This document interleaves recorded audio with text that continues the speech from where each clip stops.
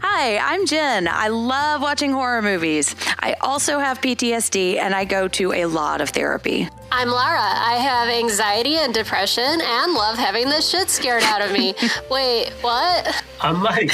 I'm a therapist and I love riffing on horror movies. We love watching horror movies. We love them for how much they scare us and for how much they help us. Because we love talking about mental health, aka how crazy we are, and the role the horror genre can play in our wellness and self-care, we've started a brand new podcast called Psychoanalysis. Each episode, we'll talk about a movie and how it relates to a different topic in the mental health field. Our episodes drop every other Thursday starting on July 9th on the Consequence Podcast Network. Listen to find out how horror can heal.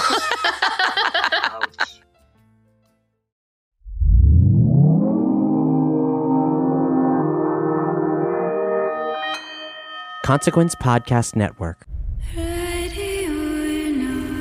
My name is Abigail Fremantle. You come see me at Hemmingford Home. Hello? Anyone alive out there?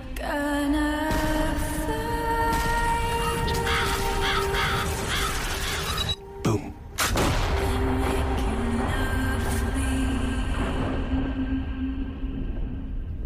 My friendship to all of you precludes my involvement with any one of you. But if you wanna make love, then I do too, and I'll be right there behind you. All in the name of oh, all in the name of oh, all in the name of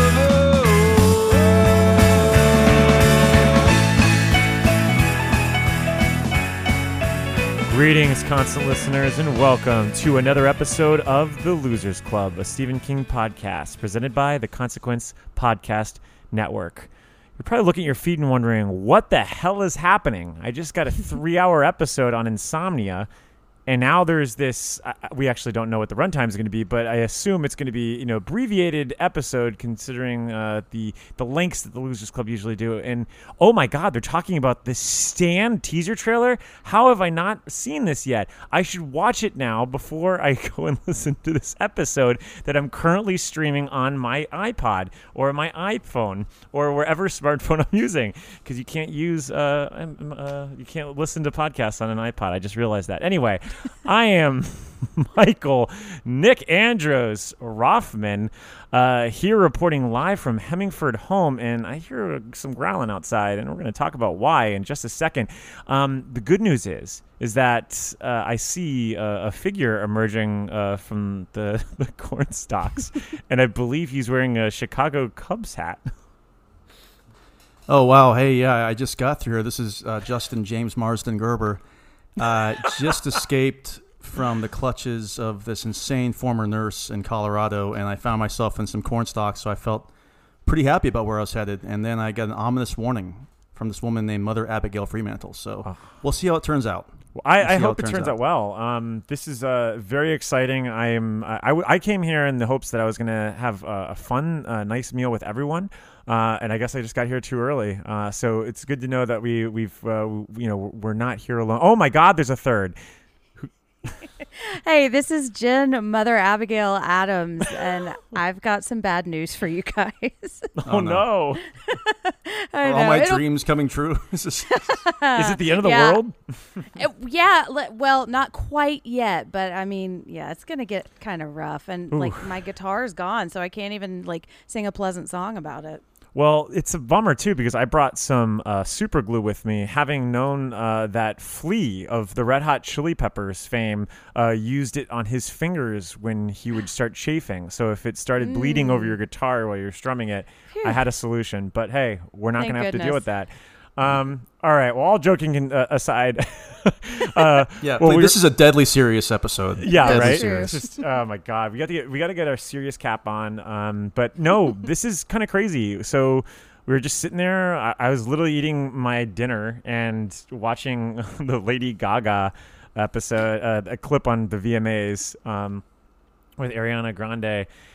And all of a sudden, I noticed on our news schedule for Consequence of Sound, there was the Stan, the teaser trailer, 30 seconds. And just literally looked like probably like a spit take GIF, just like, like, and didn't even know what to do. I was like, all right, do I write it up fast? Do I watch it? What do I do? It's 30 seconds. Let me just watch it real quick. And God, watching it over and over again now, I realize how much they actually wedged into this trailer. Kind of took us a surprise. This literally happened like an hour and a half ago, posted on socials, and then, a few you were like emergency pod. So we were like, okay, well, we got to do this. And so we banded together here at Hemmingford Home, went through a Finney apparently and managed to get here. But, so before I do a rundown of the teaser trailer, which is literally just a TV ad, it's 30 seconds long. But before I go through the rundown, what are our initial thoughts on this? Justo, what do you think about this 30 seconds of The Stand, Josh Boone's The Stand, which we hadn't seen any footage of until tonight, which is kind of crazy. Well, you mentioned Josh Boone, and Josh Boone is in the news for many reasons right now. Not a lot of them positive. Mm-hmm. So my honest take is my reaction has been a little tempered, I think, over the last couple of days. We were all kind of waiting to see what happened with New Mutants. So this timing is really strange to drop this while this is all fresh in our minds. Mm-hmm. But it's about time. I feel like they started filming this 25 years ago. And this thing's now going to be coming out in 4 months, Jen? Is that right? Yeah. December 17th, which is kind of crazy because it's the Thursday. And all of the Eves this year, like I'm not talking about Eve 6, I'm talking about Christmas Eve and New Year's Eve. They're all Thursdays also. So we're technically going to be getting new episodes of The Stand on like Christmas Eve and like New Year's Eve, which is kind of weird. I guess it makes sense holiday-wise. Everyone's going to be home, but I don't know. It's like odd. little gifts to us. They are. Yeah, it's a true nightmarish gifts, people choking to death. For especially for this year. Like, right. It's very interesting. Jen, what were your initial thoughts just coming? I literally texted you. What were you doing? I was actually editing a psychoanalysis episode, and I saw that, and I think I immediately started crying. I was like, "Oh my god, it's here! I get to see it." I think my first thought was, "Oh my gosh, this looks real." Mm-hmm. There's a look. I don't know if it's more gritty or just kind of more modern than the miniseries, and I guess that's like probably an unfavorable comparison because that was 25 years ago television. But it just looks like they're taking the story seriously, and it looks like the production value is high, which was something that I was really nervous about when I found out it was going to be CBS All Access and just on television. Yeah. So I was glad to see that. That I honestly got chills, and I think it could have been literally just Whoopi Goldberg staring at the screen and being like, "Hey, it's Whoopi Goldberg. I just want to let you know that The Stand is hitting CBS All Access on December 17th. I probably would have been like, "Oh my god," just because I've been like what Justin's saying. It feels like it has been in pre-production hell forever. Not even just involving CBS All Access, but back when fucking Ben Affleck was supposed to adapt it, or Scott Cooper at one point, I think even had the reins for it. So it is kind of crazy to actually see this come to fruition, and knowing that we're a few months away, and it just sucks that we literally have an election literally before this. So who the fuck knows at that point what's going to happen between now and December 17th. But it's here, and we got to see a lot. And I will say there is, for 30 seconds, 12 and maybe 13 seconds of it devoted strictly to just the scene with Mother Abigail and Franny. They wedge in a lot in that 17 seconds remaining. So I'm going to go through all the shots. We can kind of talk about things that we want to talk about with each different shot. The first thing we do see is Franny's dream of Mother Abigail. You're coming to see me at Hemmingford Home. And it's really, that's the first thing we ever see of this entire miniseries, which is wild. And now, it's been a while since I've read the book, early 2017. I know that in the show, the original miniseries with McGarris's miniseries, we never see Franny have a dream of Mother Abigail. It's always been, that was kind of just something she talked about, I think. I think it was always Stu. We only saw Stu and maybe Nick Andros I think, in the miniseries. You know, it's funny. The book and miniseries for me have bled together so much over the Right? years. I swear there's a dream sequence she has in the movie, but I can't recall if it's ever. And it has to be in the book too. It has to be, right? I think that she might in the movie, although it could be that she just has a dream sequence and then she sees Flag in the shadows of the corn. Yeah. I can't remember. But like the one I always think of is the one with Stu. Yes. And of course the one with Nick, because he can talk, he can hear, you know. Yeah. I can talk. I can hear. This was kind of like what Jim was saying, though. I do like how real it looks. That was also a concern, I think, of mine going in. Yeah. I do kind of like the miniseries. It has this kind of supernatural, off-putting look to the corn stalks. It's kind of like it's obviously fake, which I kind of like the surreal nature of that. Yeah. But if you're going to go the opposite direction, I appreciate that too. It just looks like you're in an actual giant cornfield in Nebraska. What I also like is the fact that Franny, which, you know, we did the age difference, which is actually pretty legit to the book, because Stu is in his 40s or early 40s, I believe, and then and Franny was supposed to be in her early 20s, and that is, you know, obviously true. That, like, James Marsden is in his 40s, and Odessa Young, who plays Franny Goldsmith, is a 20-something. So, and I was a little worried because, you know, usually if you're casting young, they appear young on screen. Like, it's like, you know, the fact that we have 28-year-olds playing, like, you know, 17-year-olds on screen, you know, the fact that you get 23-year-olds, then they really look young on screen. So, like, I actually thought that she looked age appropriate here, and, like, didn't seem jarring to me at all. And it didn't come across as, like, YA-ish, which I was really worried about too. Yeah. Jen, have you seen Shirley? Yes, I love Shirley. Yeah, and also Assassination Nation, which Odessa Young is also in. And when I first heard that she was going to be Franny, I just have a lot of feelings about Franny. I was like, I don't know if I see that, but I think she's going to add like a little bit of weight and like seriousness to that character. So I'm really excited to see her. Yeah, that was my other first thought. I was like, oh my God, it's Franny, and it's Odessa Young, who I love as Franny. It's an interesting choice for sure. Definitely a weight. No offense to Molly Ringwald, but she can go really. I'll put it this way: if you haven't seen Shirley, Mike, it gets very serious. Yeah, yes, she does a good job in it. So. Nice. She's great. That was you reviewed that, Jen. I did. Yeah, that's in my top 3 of the year so far. Yeah, it's I think you got 2 Elizabeth Moss movies in your top. I did. Yep. Yeah, she's great. She's killing it this year. But you know, Odessa Young is great playing with her, you know, like, so I think, which speaks to like kind of an up and coming actress. Yeah, she does have to. You do have to like kind of measure, because I mean they basically go toe to toe in that movie too. And you're talking about Elizabeth Moss, who's been around for what, 25 years now. If we all want to feel old.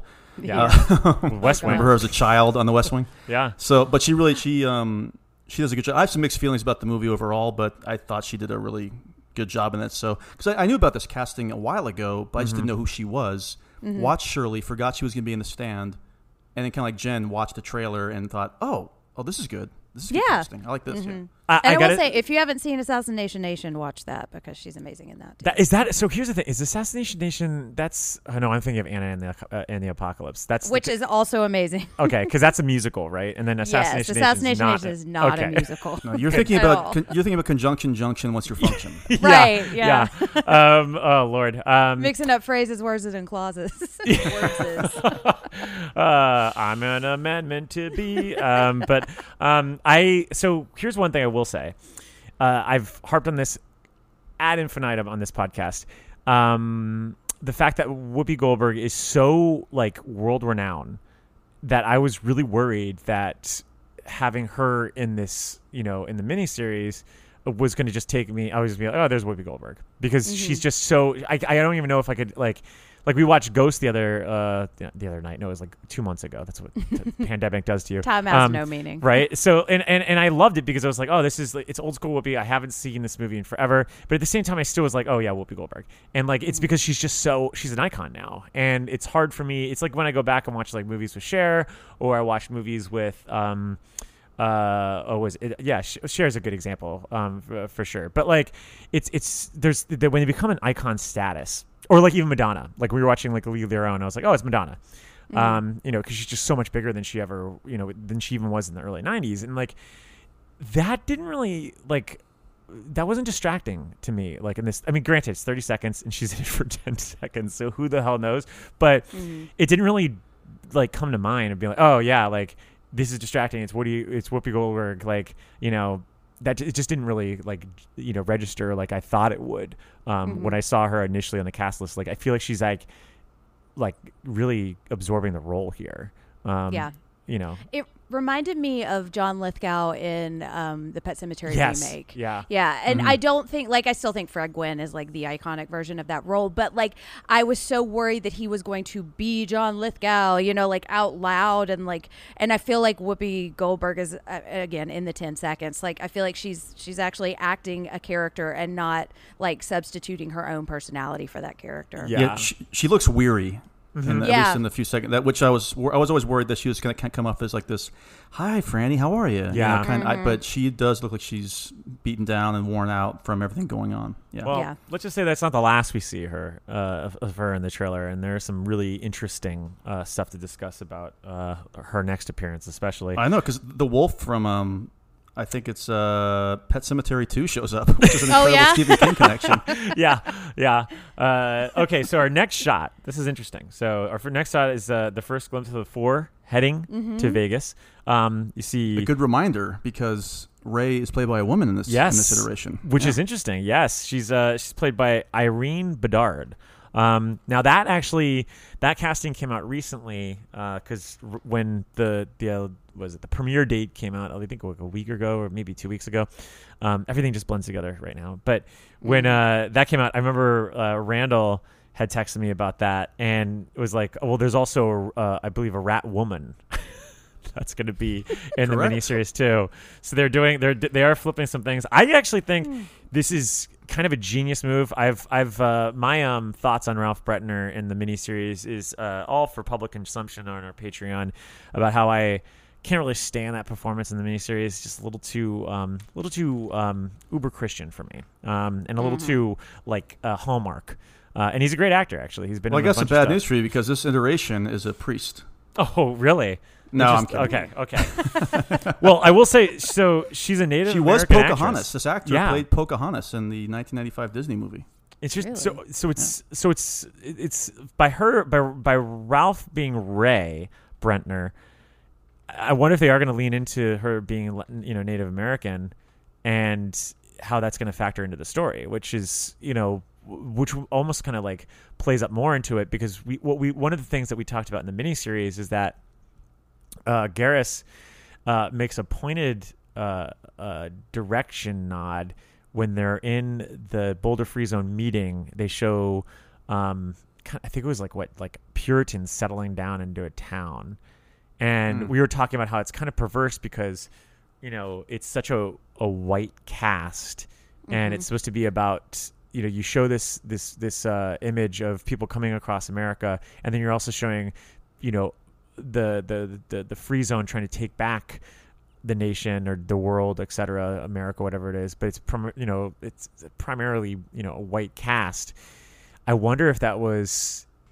I mean, we you know, Boone is a huge fan of, you know, the series. I wonder if like the fact of like, all right, like maybe we get someone Native American to kind of bring it back to, you know, the real concept, like the real origin of this country, the real origin of like, you know, the world. And so I don't know, maybe I'm thinking way too into it, but like that image of the miniseries did come up because that was something that like spawned like I think like a 25-minute conveation on the Patreon episode for us, where we were just going on and on about that. I think just a lot of it has to just do with I mean, look, some knocks against the Stand, not just the miniseries but the novel over the years, is that everybody's white, right? And so I think they're just doing some correction here, which makes total sense to me. That's why you know, Larry's played by a black man, and now we have a Native American playing Ray. We've got Rat Woman instead of just another man playing another villain.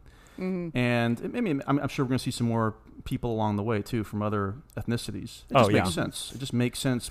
You don't think about when you're reading The Stand 20 years ago, but you look back, you're like, wow, everybody here is white. Even the bad guys are white. Like there's like nobody left but white people. Well, especially if it doesn't matter to the plot at all. You know, like I think it matters for Mother Abigail, and she's maybe one of the few in the whole story that it would actually matter for. Yeah. I think it's a cool choice, and I'm interested to see how it's, especially thematically and even just as a visual metaphor for the four going to Vegas.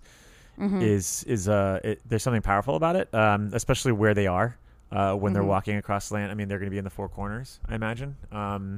Big part in American history. So I think it's an interesting choice. I'm more interested in the Ralph Brentner character than I ever have been, ever.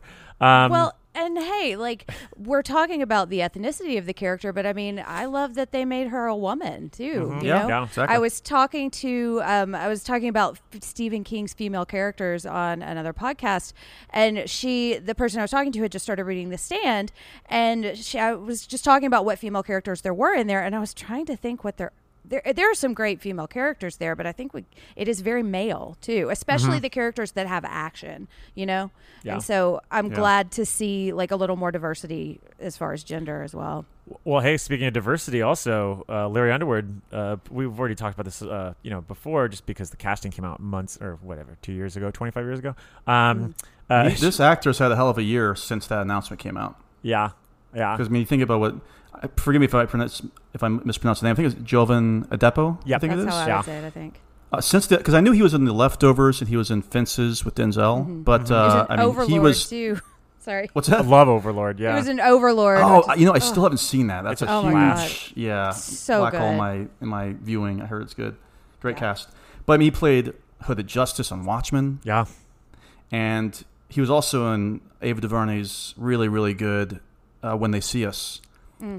About the Central Park kids back in that whole case. Yeah. So he's having a big year. So. That makes me excited because when this first came out, I think that he was confirmed for the casting. It really was, I think it was just Fences that was like pretty much like the main thing that they had led on when he was on there. So I mean, talk about a fucking 2019 for him. That's pretty wild.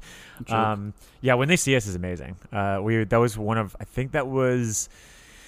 Oh God, was it our number one for TV last year? I can't remember now anymore. It feels like some of the best performances. There was actually you could argue the last episode is basically a movie all its own. Yeah. And anyway, we can go on the whole thing about that miniseries. It's really, really great. If you haven't watched it, check it out. Well, it's heavy, but check it out. Here's what's also heavy.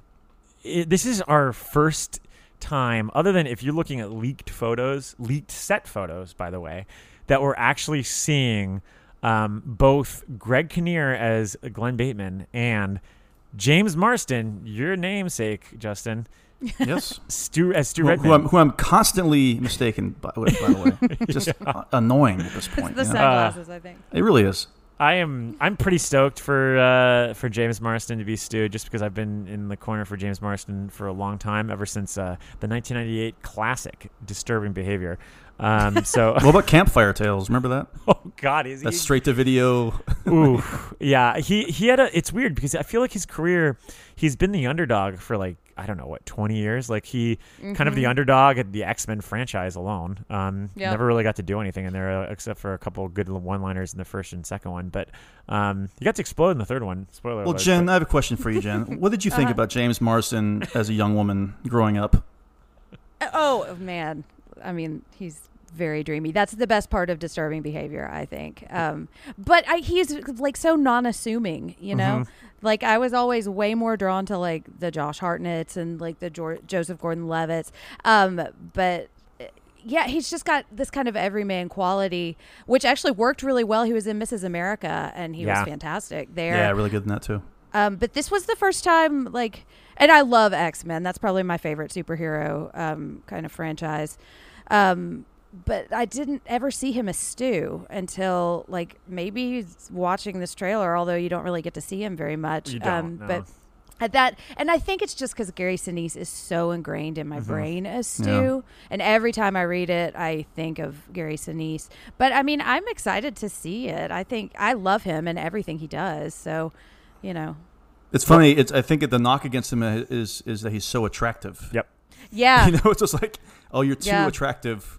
It's a hard life, you know.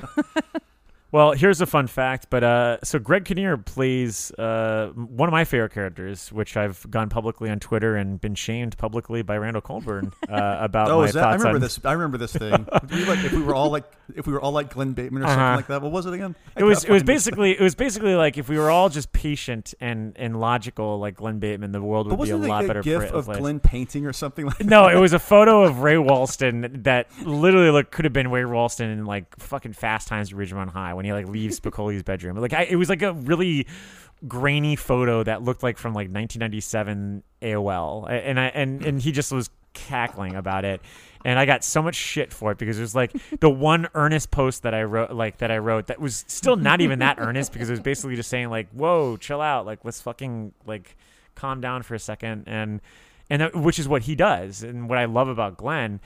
Anyway, but fun fact is, so Greg Kinnear, 57 years old right now. So when he filmed this, he was 56. How old do you think Ray Walston was when he filmed or when he was starring in 1994's The Stand?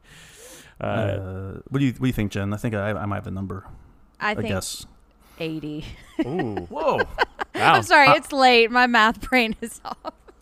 I think he was probably. Really I'm gonna say he was 72. He was 80. Oh my God! He was 80. Well, congratulations. He was running around like a great. He was in good shape. Isn't that crazy? Good shape. Yeah. Wow. Yeah. Man. I mean, so I guess technically he would have been 79. All the way from the free zone to Vegas. I mean, that's incredible. Yeah. So definitely a younger Glenn than we. If you look closely at the credits, actually says Glenn Bateman Jr. It's his son. But he's still tied to Ray Walston's Glenn Bateman for some reason. His father's taken over the role of the dog. Oh, go find him later on. Oh Lord. Okay. Well, so we see those four huge characters finally together. Awesome. Next is Harold wandering around what is probably Maine, I imagine. Like, because he seems like he's in the neighborhood. Maybe he's in Boulder doing some digging. It looks like it's probably Maine. It looks like it's Maine, right? So, yeah, Gunquit probably. Ooh, Owen Teague is Harold. Still got a hunky guy for Harold, I gotta say. I still have an issue with this casting. Good actor, yeah. But I mean, what's he? It's just like the non-other teen movie situation. What's he gonna do? Like slick his hair back and now he's gonna be attractive to everybody? Like I don't know. Starts wearing more leather than exactly. Yeah. He's a wild card from what I hear. Yeah, he is a real wild card. What was that show that was on HBO last year? And it wasn't Mrs. Fletcher. No, it's not Fletcher. But he was on a show last year on HBO. I think you're right. I think he was on that Mrs. Fletcher show, the Tom Perrotta adaptation. I think so. Yeah. Who also wrote The Leftovers, by the way. Oh, really? In there, yeah. Oh, interesting. I wonder if Adepo and this young man bonded. They might have love of Tom Perrotta adaptations. They're like sitting there in the HBO offices and like Stan. Yeah, so Randall was watching that miniseries last year. I don't know if it's a miniseries. I guess it's a series. It's a limited series. And said that he could totally see him as Harold. My problem is later on in this trailer, you see him with exactly what you just said: slick back hair. He's thin, looking great. Look, as someone with crippling body dysmorphia, Harold should be. Like we've always said that he's like young Philip Seymour Hoffman or like Philip Seymour Hoffman circa Boogie Nights. Like that's what they needed to go with. Like they needed to go with someone that has like a little bit more than like, oh, what you were saying. Like, yeah, if he like went to the bathroom. It wasn't like Hollywood.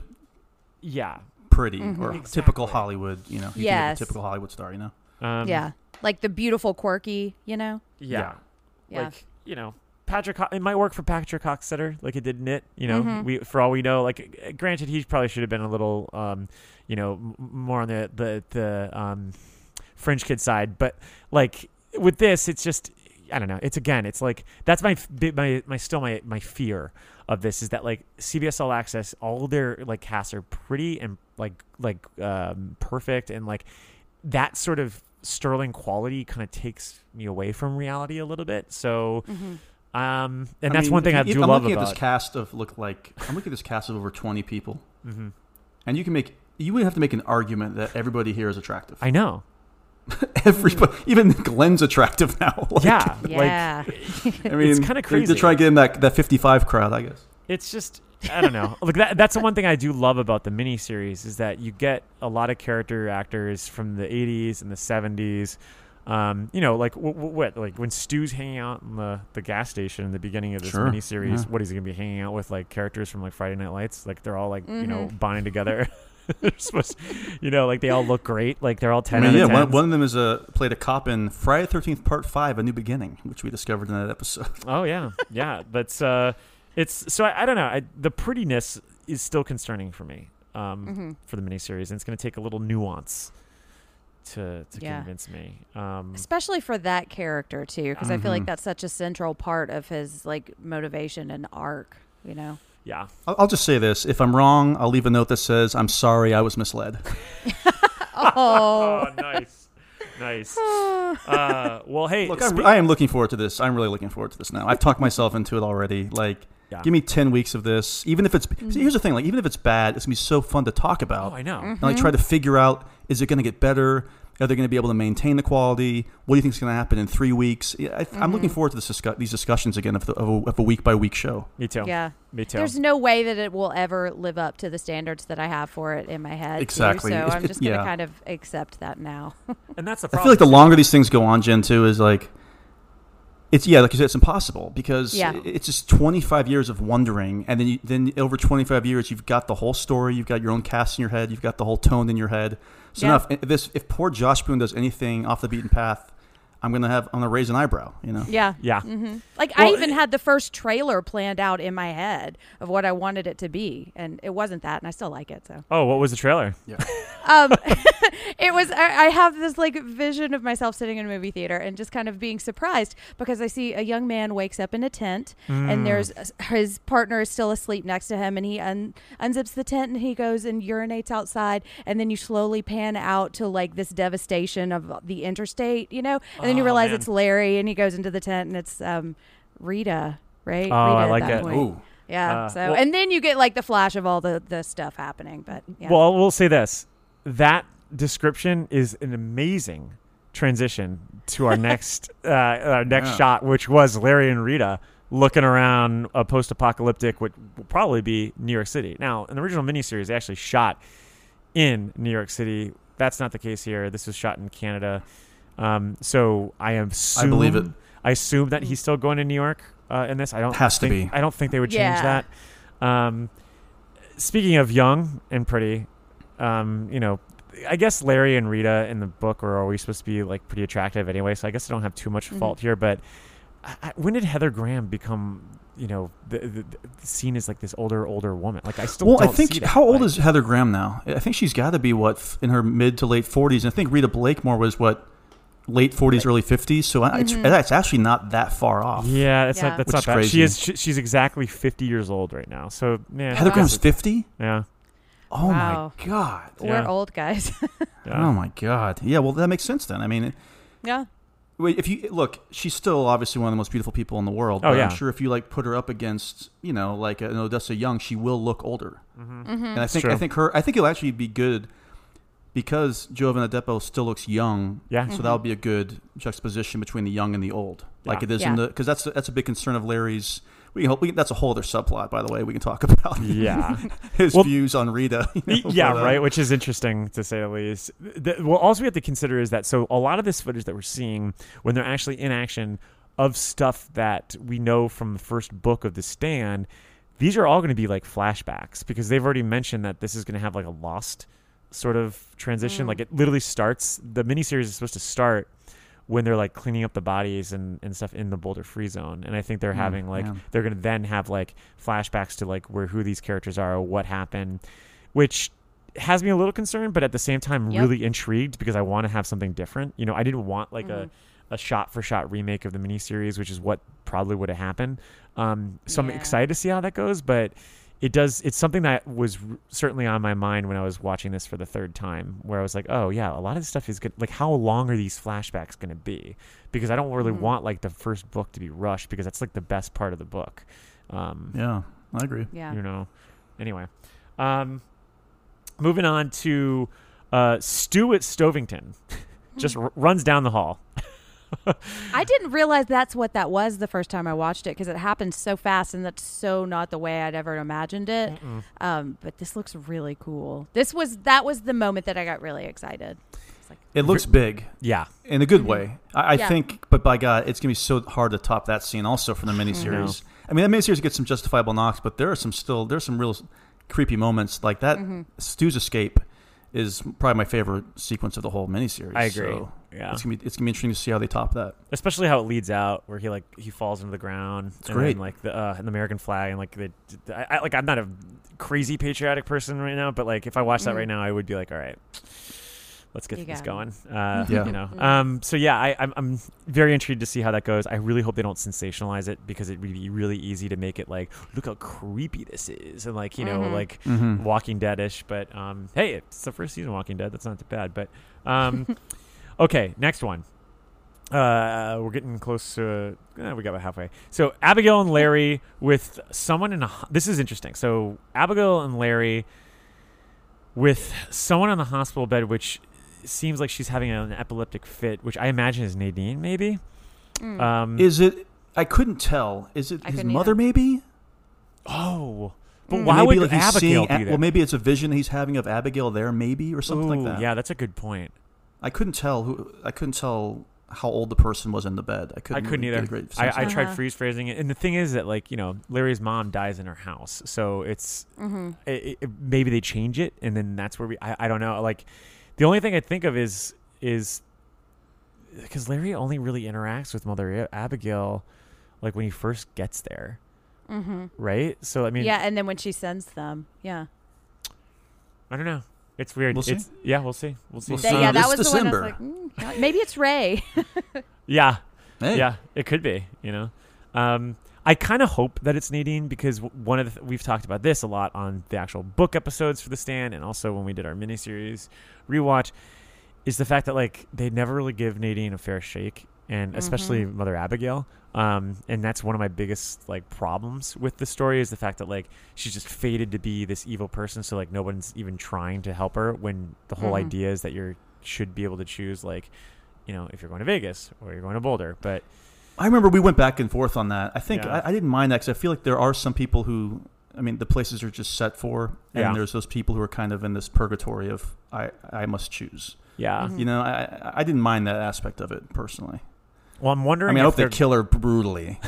I'm kidding. I do wonder. I don't know. We'll see what happens with her, but who knows? We'll say, given the controversy surrounding Amber Heard right now, I do think that if it is her, and if there's other shot that's down the road is also her, bravo to the team at CBS All Access for making it so that it's incredibly dubious as to whether or not it's Amber Heard, and they're able to still say, "Oh yeah, no, she was in the trailer."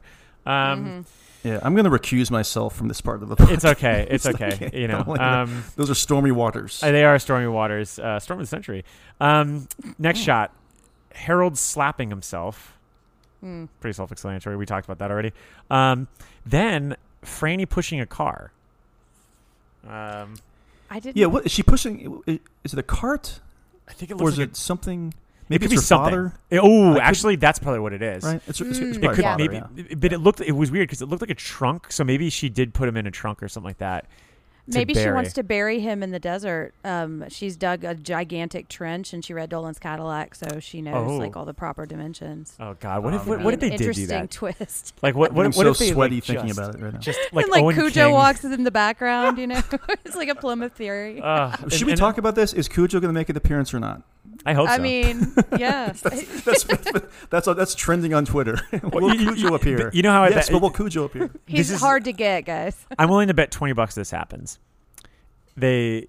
Stu stumbles upon Glenn, kind of similar how whatever the sequence was in the miniseries when he's painting out on the road or whatever, and they hang out for one night, and they're like, "Hey, Cujo, come back!" And it's actually no, it's Kojak.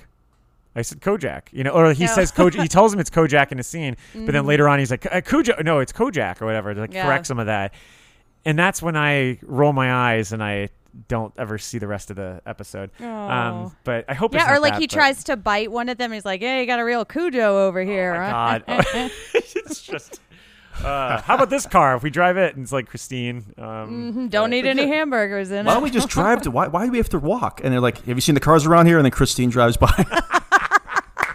There's like a Green Goblin truck too. Yeah, right. Have you met my friend Buick 8? He's real boring. Oh Lord. Sorry.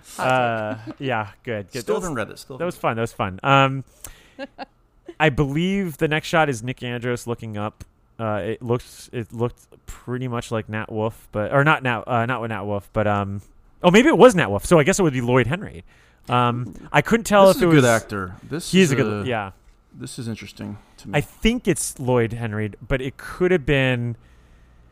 It looked a lot. It could be Henry Zaga also. I couldn't tell. Wait, I'm sorry. I take it back. I got Nat Wolff mixed up with the kid from Hereditary. I don't like this casting. I don't like this casting at all. I thought Death Note was awful. I thought he was bad in it. Yeah. So really there you go. There's my hot take. He looks way too young to be Lloyd. Yeah, come on. Give me Miguel. Give me a bald guy. Give me like a bald. Give me like an older woman or something. Let's go. I know. Well, either way, it's one of them. Let's live up to Miguel Ferrer. Let's get. I know. Let's get Nat Wolff. I mean, nobody beats Miguel Ferrer, but not this. Well, that's my problem. Is that like, all right? So they get Nat Wolff because of the Nickelodeon tie, because he was like a huge sensation. It's just it's like these pretty castings that just are no. Well, think about this. They decided to debut this during the VMAs. Oh yeah, that's actually a good point. I mean, they're definitely going for something here. They're going for an audience here. So don't break my heart, CBS. Yeah. Well, hey, they need that young crowd. They're going for the BTS crowd. They really do need it. Okay, so the next one,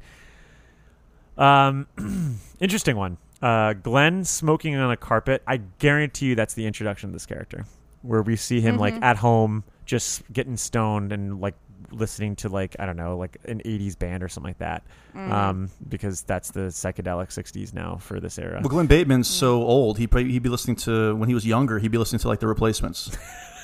Yeah, that's what it could be.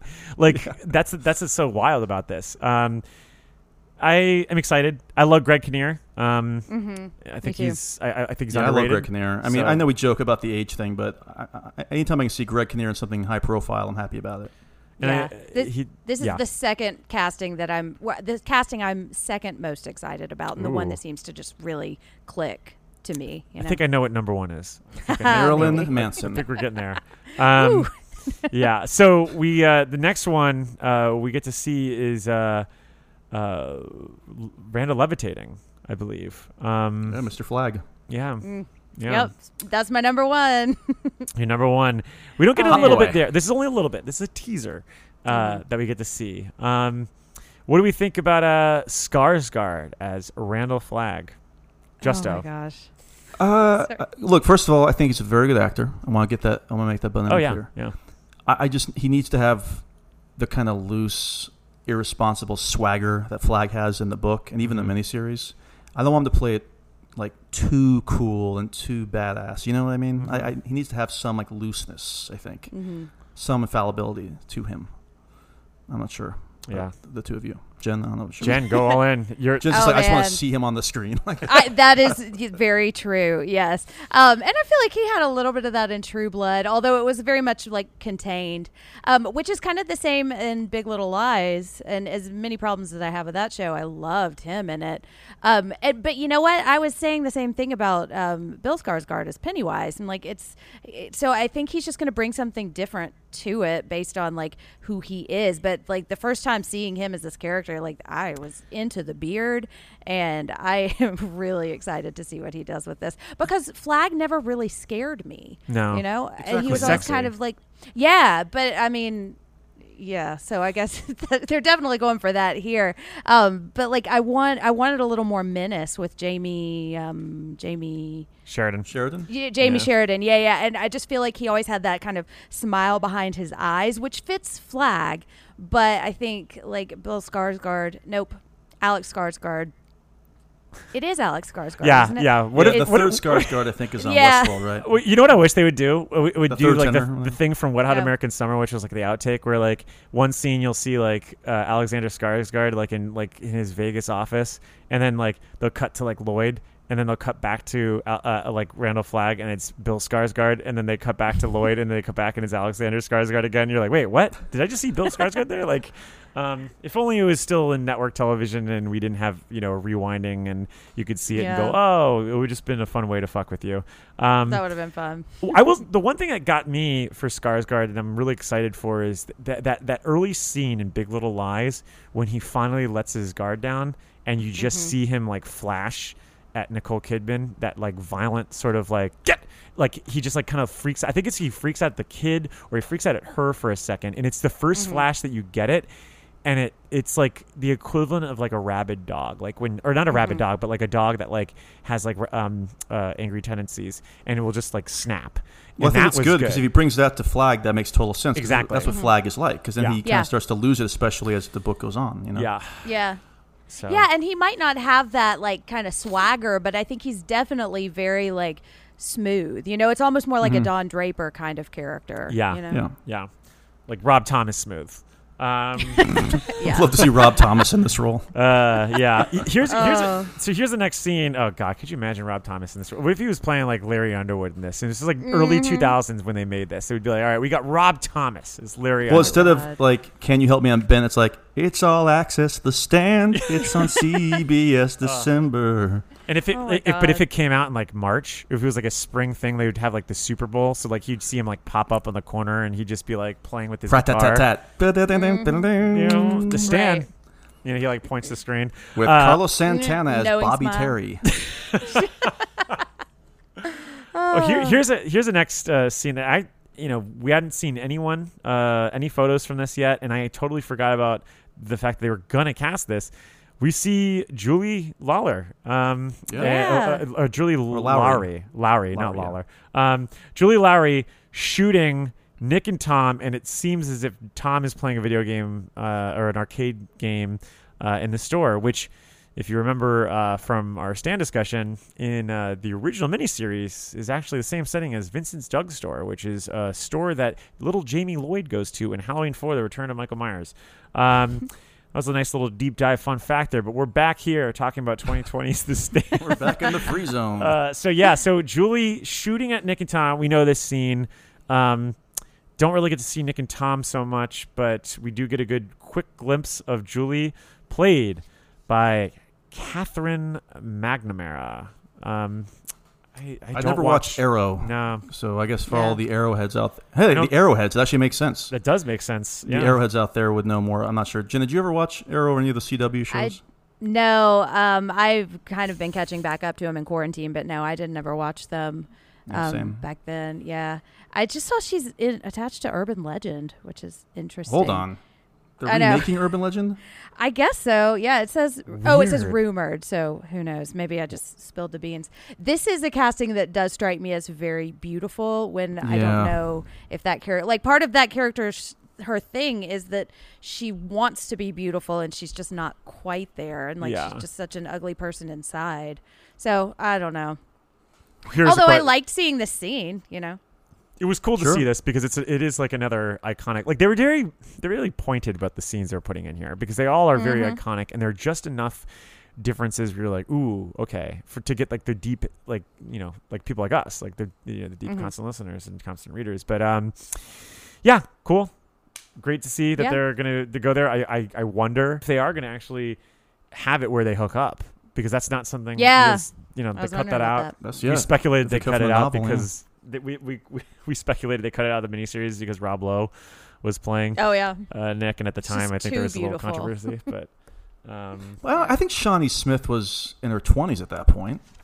Yeah, I just meant like I don't think he was. I mean, Nick Andrews is a pretty innocent character in that miniseries, and I wonder, given the time, if he was kind of like, let's what they probably. Well, I heard that the character of Tom is going to be portrayed differently in the miniseries as well. I heard there's gonna be some changes with that character.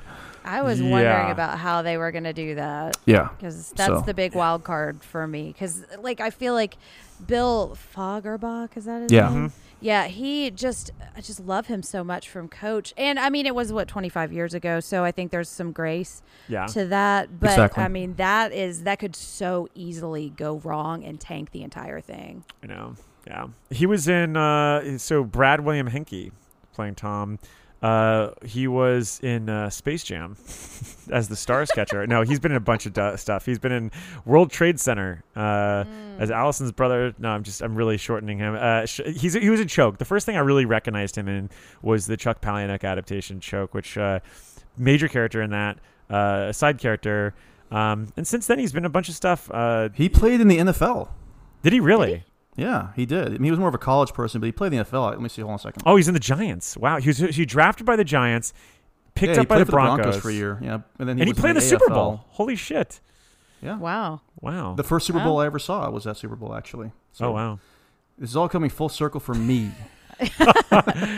Well, we're about to come full circle because we only got 2 more shots. So one is, this is a shot that actually had a lot of people on our Twitter raising some flags and no pun intended, and some question marks because we don't really know who this is. It's someone in a cage.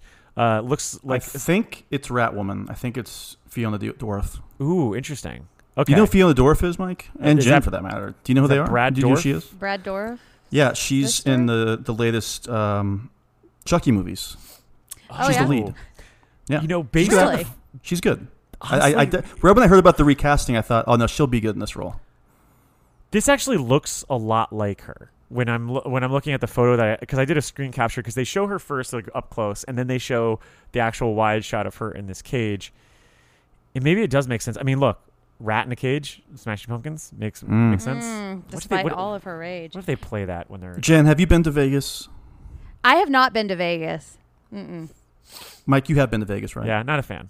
But I'll say that this looks like Vegas. Yeah. This looks like the cheesy, glitzy green. No, don't get me wrong. I've enjoyed going to Vegas, but this looks like Vegas. They captured it well. I'll put it that way. I mean, what do we... If it is Ratwoman, she's in this cage. I assume that it was like something that Flag put up really fast. And it could have been... like because they were speculating it could have been Nadine. It's not... It definitely is not Nadine because I don't think it... I just don't see why she would be dressed up like this. So I do think you're right. I think it is actually Ratwoman, and it does really look like Fiona Dorff. So let's just go with that. Our last shot, and this is interesting, and this is the one that really got me excited, is Mother Abigail in her home with a wolf on the table staring right at her. Now, this is interesting because we have a lot of material, supplemental material with Mother Abigail in the story. Or in the book that was never used in the miniseries that could easily be used. And I think this speaks to that in favor of that we might actually see some background because as we know, the wolves are Flag's like minions almost. Like he sends them to kill the kid. He sends the rats. And the rats that are another way to kind of send out there. And then also the wolves attack Kojak at that house in Hemingford home because Kojak goes the route and this wonderful brave dog is able to find his way. So maybe there's a scene what we see that they kind of tinker those supplemental scenes with Mother Abigail when she's alone in her house and she's preparing for this meal that when the whole team's going to get there. I doubt we're going to get a whole episode devoted to her going back and forth between the two farms, but it's probably good. Well, I mean, I think that's the other cool thing about this series. So the miniseries, all told, is about, if you take in commercial breaks, take them out, wherever, it's 6 hours, right? Mm-hmm. And I'm guessing the way CBS Access, liberally would make Twilight Zone episodes an hour long to their detriment. I'm guessing that these will be solid hour-long episodes. I think so. Mm-hmm. So, we're going to get like 4 hours more than we would have had back in 1994. That's pretty wild. So there's going to be so much, and I hope that they do stick to a lot of stuff we just plain didn't see, as opposed to just trying to add something new to the story. I think there's enough story there that we just didn't get in 1994. Yeah. Yeah, and I think there are like key character traits that if you've read the book, you know exactly what's going on and you already like this character. But like the Mother Abigail scene where she goes to the other house, that's what, like 70 pages in the book, or at least it feels like it. Yeah. And I remember the first time I read it, I was like, geez, how long is this chapter? And now I really like it because I know what's going to happen and I'm not kind of trying to rush through it. And that like is really where we learn so much about her character. Yeah. And I wonder if we're going to get flashbacks to her as a younger woman too, which I think would be really interesting. Well, the thing that's crazy is that we get a lot more time, but I don't think it's enough for us to have like bottle episodes, so to speak, And I think that that episode, like that whole scene, or like would be like a great, like almost like The Fly in like Breaking Bad, like it would have been such a cool like one-off episode had they gone with like the 5-season approach of The Stand versus a limited series, like which they could have done. I mean,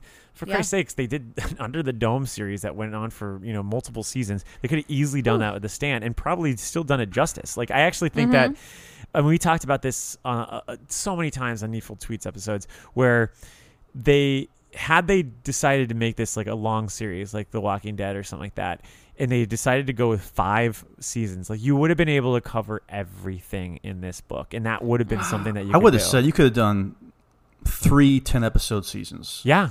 And that would and be I would plenty. watch it. Yeah, that would have been plenty of story. I'm surprised they didn't do that. I mean, because it would have been, I don't know. It's whatever. We're not there. It's recognizable IP in 2 ways, because people know The Stand, people know Stephen King. Yep. So I'm surprised that they didn't do that. But it's weird. Yeah, they better not try to extend it though, Under the Dome style. Oh Lord. Oh Could Lord. you imagine? What if that's the coda? Well, like I'm sure you discussed this too in the past, but I mean, the last episode is written by King. It's a whole new ending. So I'm very curious to see what that's going to look like. Yeah. Oh my God. So what do you think that is going to be? He said it's like an ending or a story he's wanted to say. Yeah, that's the thing. Do you think that episode 9 will be how the novel ends, and then the epilogue will be new, and that'll be its own episode? Or do you think that he's going to literally change what the ending of the novel is? Well, it's like weird the climax, because here's the odd thing. Something must have happened in pre-production to go from like 10 episodes, which is what they were initially ordered, to 9.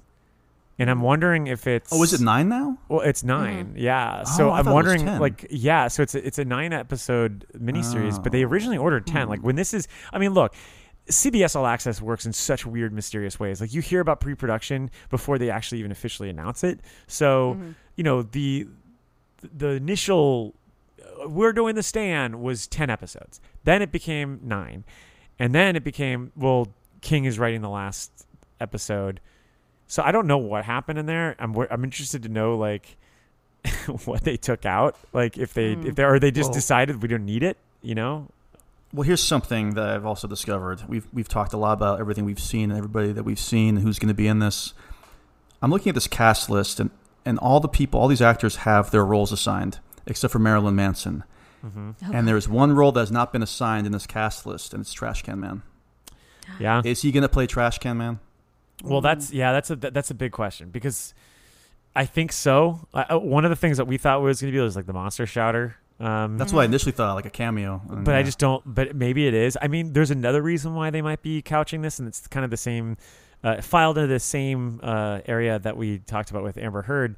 He's currently kind of going through a little controversy right now. Yes, he is. So that might be one of the reasons why they haven't really announced it. I mean, he has a new album out, and they haven't really even been doing much PR on that really lately. So it's kind of odd. And it's not odd. I mean, it makes sense because of all the stuff that's going on with Rachel Evan Wood. So like, or Evan Rachel Wood. Is it Evan Rachel Wood or Rachel Evan Wood? Evan Rachel Wood, right? Okay. I'll tell you right now, I'm pretty sure his song recurs in the 2nd episode of Lovecraft Country. So they're not like taking him out of anything. No. I'm pretty sure that's him too. Strangely enough. I think you might be right, yeah. Right, isn't it? Okay, I don't want to spoil anything, but so I'm looking forward to seeing who maybe he's playing. It's also possible he's just playing Franny's dad. Oh my God! Could you imagine? Old enough. Yeah, that would be. Oh Lord! Maybe he's playing Freddie Weizsack, Teddy Weizsack. Oh, that would be great. Teddy is maybe that's the epilogue. Teddy is listed here. Oh, Teddy is listed here. Aeon Bailey. Is it Stephen King? Oh, you know who this guy is. You know who this actor is here. Oh, he's the guy that we talked about recently. Jen's ex-boyfriend on Dawson's Creek. What? The bad boy. The bad boy. Ooh. He's playing Teddy. We literally just talked about him. I believe. You're right. We did. Yeah. Because we were talking about Band of Brothers, right? Mm-hmm. Yeah. Were we talking about Jason Lives? I can't remember what we were talking about. We were talking about Band of Brothers with Randall or something like that. Yeah. We were talking about some podcast. Anyway. But so there we are. I mean, we got 3 months, 3.5 months or so. 4 months. 4 months. Jesus Christ. Oh, wow. We got a while. We got a while to go. We're probably going to see a full trailer, I imagine. We'll drop sometime. I'm trying to think what's the next big event. Maybe we'll do something for the Emmys. Is the Teen Choice Awards coming up? The Teen Choice Awards, they probably are. Maybe the Nickelodeon Choice Awards. Would love to see Marilyn Manson and having like slime dropped on him, presenting the trailer for CBS All Access is to stand. He's like holding a book. Stephen King is just the master of Stephen horror. King. If you think I'm fucked up, wait till you read Stephen King. Oh God, he's like wearing like a Cujo or a Pet Cemetery T-shirt or something like that. It's like from the 2019 remake. Sorry. You know, there's actually some titles for episodes. Ooh. Oh, is there? Yeah. Okay. So, it still says the 10th and final episode will be directed by Josh Boone, but you're saying it's definitely 9 now, huh? They said it was 9. That's what's weird. All right. So, well, one is the first episode is going to be called The End. That makes sense because he's and covering then the end. I'm assuming these are in order. Blank Pages. Franny's Diary. Yeah. Yeah. Harold's. Pocket Savior. We all know what that is. Larry. Suspicious Minds. Nadine. Yeah, it could be Nate, Right? or it Yeah, could be that Rita, seems about maybe, and Larry. I don't know. No, that would probably be Pocket Savior's probably Larry. And yeah. Rita. So Suspicious Minds. Who would that be then? It could be Harold. Oh yeah, you're probably right. You know? Yeah, maybe House of that's the when. Dead. Oh, you know what House of the Dead's going to be? That's going to be Stovington. Yeah. The Vigil. Which is probably going to be about the Nick Andrews thing, right? Or Bye Bye after the blow up, right? After the spoiler alert. Yeah. I mean, look, if you're listening. I know, I'm kidding. Right. We could literally discuss the entire story Yeah. in 30 minutes. And then The Walk. Who knows what that is? I bet it'll be long though. And then I guess the 8th episode is untitled, or the 9th episode would be untitled right now. I'm sorry, no, the 8th episode and the 9th is going to be the Stephen King one that he co-wrote with Owen King. Of course, the last time he teamed up with Owen King, I was not a big fan. I'm not sure about you, Jen. No, not. I didn't hate it, but yeah. Yeah, I hate also, it. It was just not I have too to great. say, it worries me greatly that Stephen King is writing one of these episodes because that was when I checked out of Under the Dome. I don't think he writes the best script, so I'm just gonna have a big old fingers crossed for that episode. Yeah, well, I think, it's tough, right? Because he did Pet Cemetery. I know. I think it really just depends on the source material, and Under the Dome skewed so far from the source material. That's true. You know, so if this is more faithful, yeah, we shall and see. somebody edits it for like exactly. Yeah. Yeah, I mean, if he was like, writing and it's not like directing they're it, I'd be a giving little him more carte concerned. If this was like a Maximum Overdrive situation. Oh Lord. Yeah, or if he was writing all the episodes. Yeah. Well, that's my concern with. I mean, Lisi's story's got an incredible, like, solid director. Julianne Moore's behind it, and King is writing every episode. So I'm curious to see how that's going to play out because I love that novel. So we'll see. Well, Apple TV next year. I know. And what's weird is that like Pablo Larraín was like, well, I don't know when it's going to be finished. Like he's really dour about it. I was like, look, you're an Apple Plus, like Apple TV. You think they're really going to let this like go off the hook, dude? You're going to be able to finish this. Yeah. Like they're throwing $50 million, $100 million, no, $300 million to like Martin Scorsese to do the Flowers of the Kill Moon or whatever the hell it's called. Killers of the Flower Moon. Killers of the Flower Moon. Great. Everybody out there, if you haven't read it, it's especially during these times, great read. Yeah. Very informative. It's good. Excited? It's gonna be a great movie. I'm looking forward to it. And you know what, Mike? I'll tell you right now. If this movie's 3.5 hours long, it'll be worth it. Okay. I was gonna say maybe that'll be our next barometer for the for Halloween. Is to say, is it better than Killers of a Flower Moon? Well, I'll be like, no, it's not. Absolutely not. Yeah. It's a great movie. Oh Lord. Well, look, this is fun. December 17th, we're going to be, we're going to be making our stand.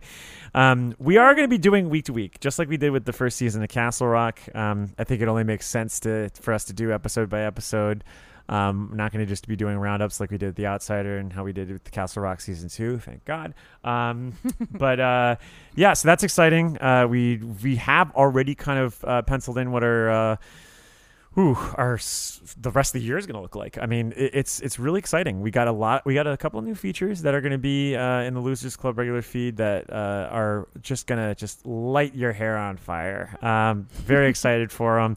And then I don't know. We'll see what happens in 2021. Like, are we going to see some King adaptations? Is this going to be the last adaptation of King that we're going to see for a while? Just because a lot of them haven't gone in pre-production. They've only been in pre-production for now. So.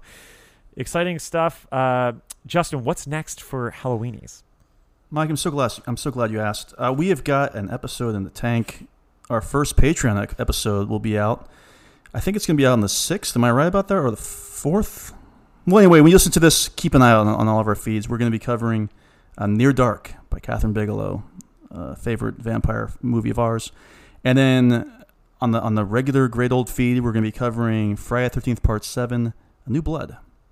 And then at the end of the month, Mike, I think you and the two Mikes are going to be doing audio commentary, right? Yep, I'm going to be recording my first audio commentary track for a film that I've only seen maybe like a few times. So it's going to be very interesting. I love An American Werewolf in London. One of my favorite movies. It's not like Halloween or Friday the 13th or Nightmare on Elm Street where I've seen it so many times I could literally like quote. It's not just everything. Playing all the time. That was the other thing about that movie. Yeah. Exactly. Like if I saw it once, if I saw it playing on AMC, I got really excited because it was just one of those things where you're like, oh my God, I haven't seen this in like 3 years or 4 years, where I don't think there's ever been a period in my life where I haven't seen Halloween within a 12-month calendar year, if not 6 or 7 months. So interesting. Jen, what's coming up on Psychoanalysis? Well, exciting stuff. I am almost done editing our Sinister episode. So our theme for September is paranoia. And we talked about Sinister. There is some sweater talk in that episode. Ooh. And yeah. And then earlier today, we actually recorded our second paranoia episode on Fright Night and The Burbs. So I am double love. Yeah. And they paired, like, I hadn't seen The Burbs in a long time. So I was a little unsure about how that was going to happen, or how they were going to pair together, but they paired really well. So I'm really excited to put that out. And then our October theme, we haven't really announced this on the pod, so this is, I guess, a sneak peek. We are doing PTSD, and we are going to pair H2O and New Halloween together and talk about how Laurie kind of shows reaction to trauma. So, and we're also haven't announced this, but I think we're gonna do some more like some fun episodes that not necessarily as heavy emotionally. So I'm really excited about that. Lots like of Hereditary. Yes, definitely. Real lighthearted. Yeah, we're gonna fare. pair that with the Babadook, and it's gonna be really yeah, right. Yeah, no psychoanalysis needed. Yeah, right. It's a lot of horror. I mean, it's kind of insane how many. I was looking at just putting the schedule together for Losers Club. And then also thinking about the schedule for Halloween, and then also realizing that we have this schedule for Psychoanalysis, and then also for Horror Virgin. It's just there's so much that's going on horror-wise that you kind of forget. But look, let me remind you, you get this special episode tonight in the regular feed, but if you're a Patreon subscriber, you're going to be able to get our interviews with the director and producer of The Shed, which has a lot of allusions and connections to King's Dominion. And then on Friday, we're going to be back with an episode on The Crimson King. So we're going to be talking about all the Dark Tower ties so far, because we didn't really want to go too deep on the 3-hour Insomnia episode that you just got on Friday. So, I think you got some content this week and stuff to catch up on. And then next week we're back with a bag of bones, and got a lot of stuff coming up this month that's really, really, really exciting. And the book this month in September, which I haven't even gotten to September yet, but we're getting there. 24 hours by the time you're listening to this. Rose Matter. So start reading that. Yeah, I never read it. I'm looking. I'm going to be reading along with all y'all. I'm looking forward to it. Exciting. Well, look, we are at our end, and we are looking ahead. But until then, we have to celebrate many, many, many long days. And pleasant nights. I got some hot friends. God, I got some hot friends. I got some hot friends. God, I got some hot friends. But you know you want somebody to treat you good.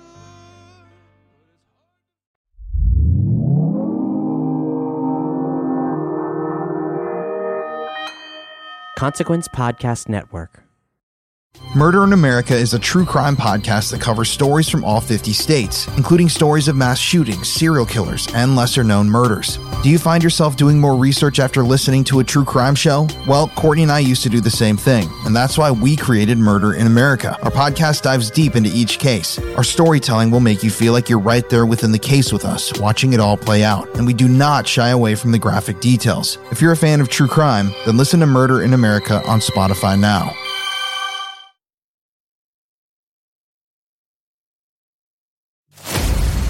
Every town has its dark history. Hometown Ghost Stories is a paranormal podcast that goes town to town all across the globe, exploring the world's most haunted places, tapping into the dusty archives and the darkest corners to bring you the most terrifying stories of real people and their harrowing experiences. Hometown Ghost Stories dives into the history of haunted locations and investigates why and how these places earned their terrifying reputation. Rob, Dave, and Jesse go live every Tuesday night after an uninterrupted documentary-style breakdown on the case, followed by an open discussion with live viewers. Subscribe today to listen to Hometown Ghost Stories on your preferred podcast platform, or watch the video version on YouTube and now Spotify. Head on over to the Bloody FM Podcast Network and check out Hometown Ghost Stories, if you're brave enough.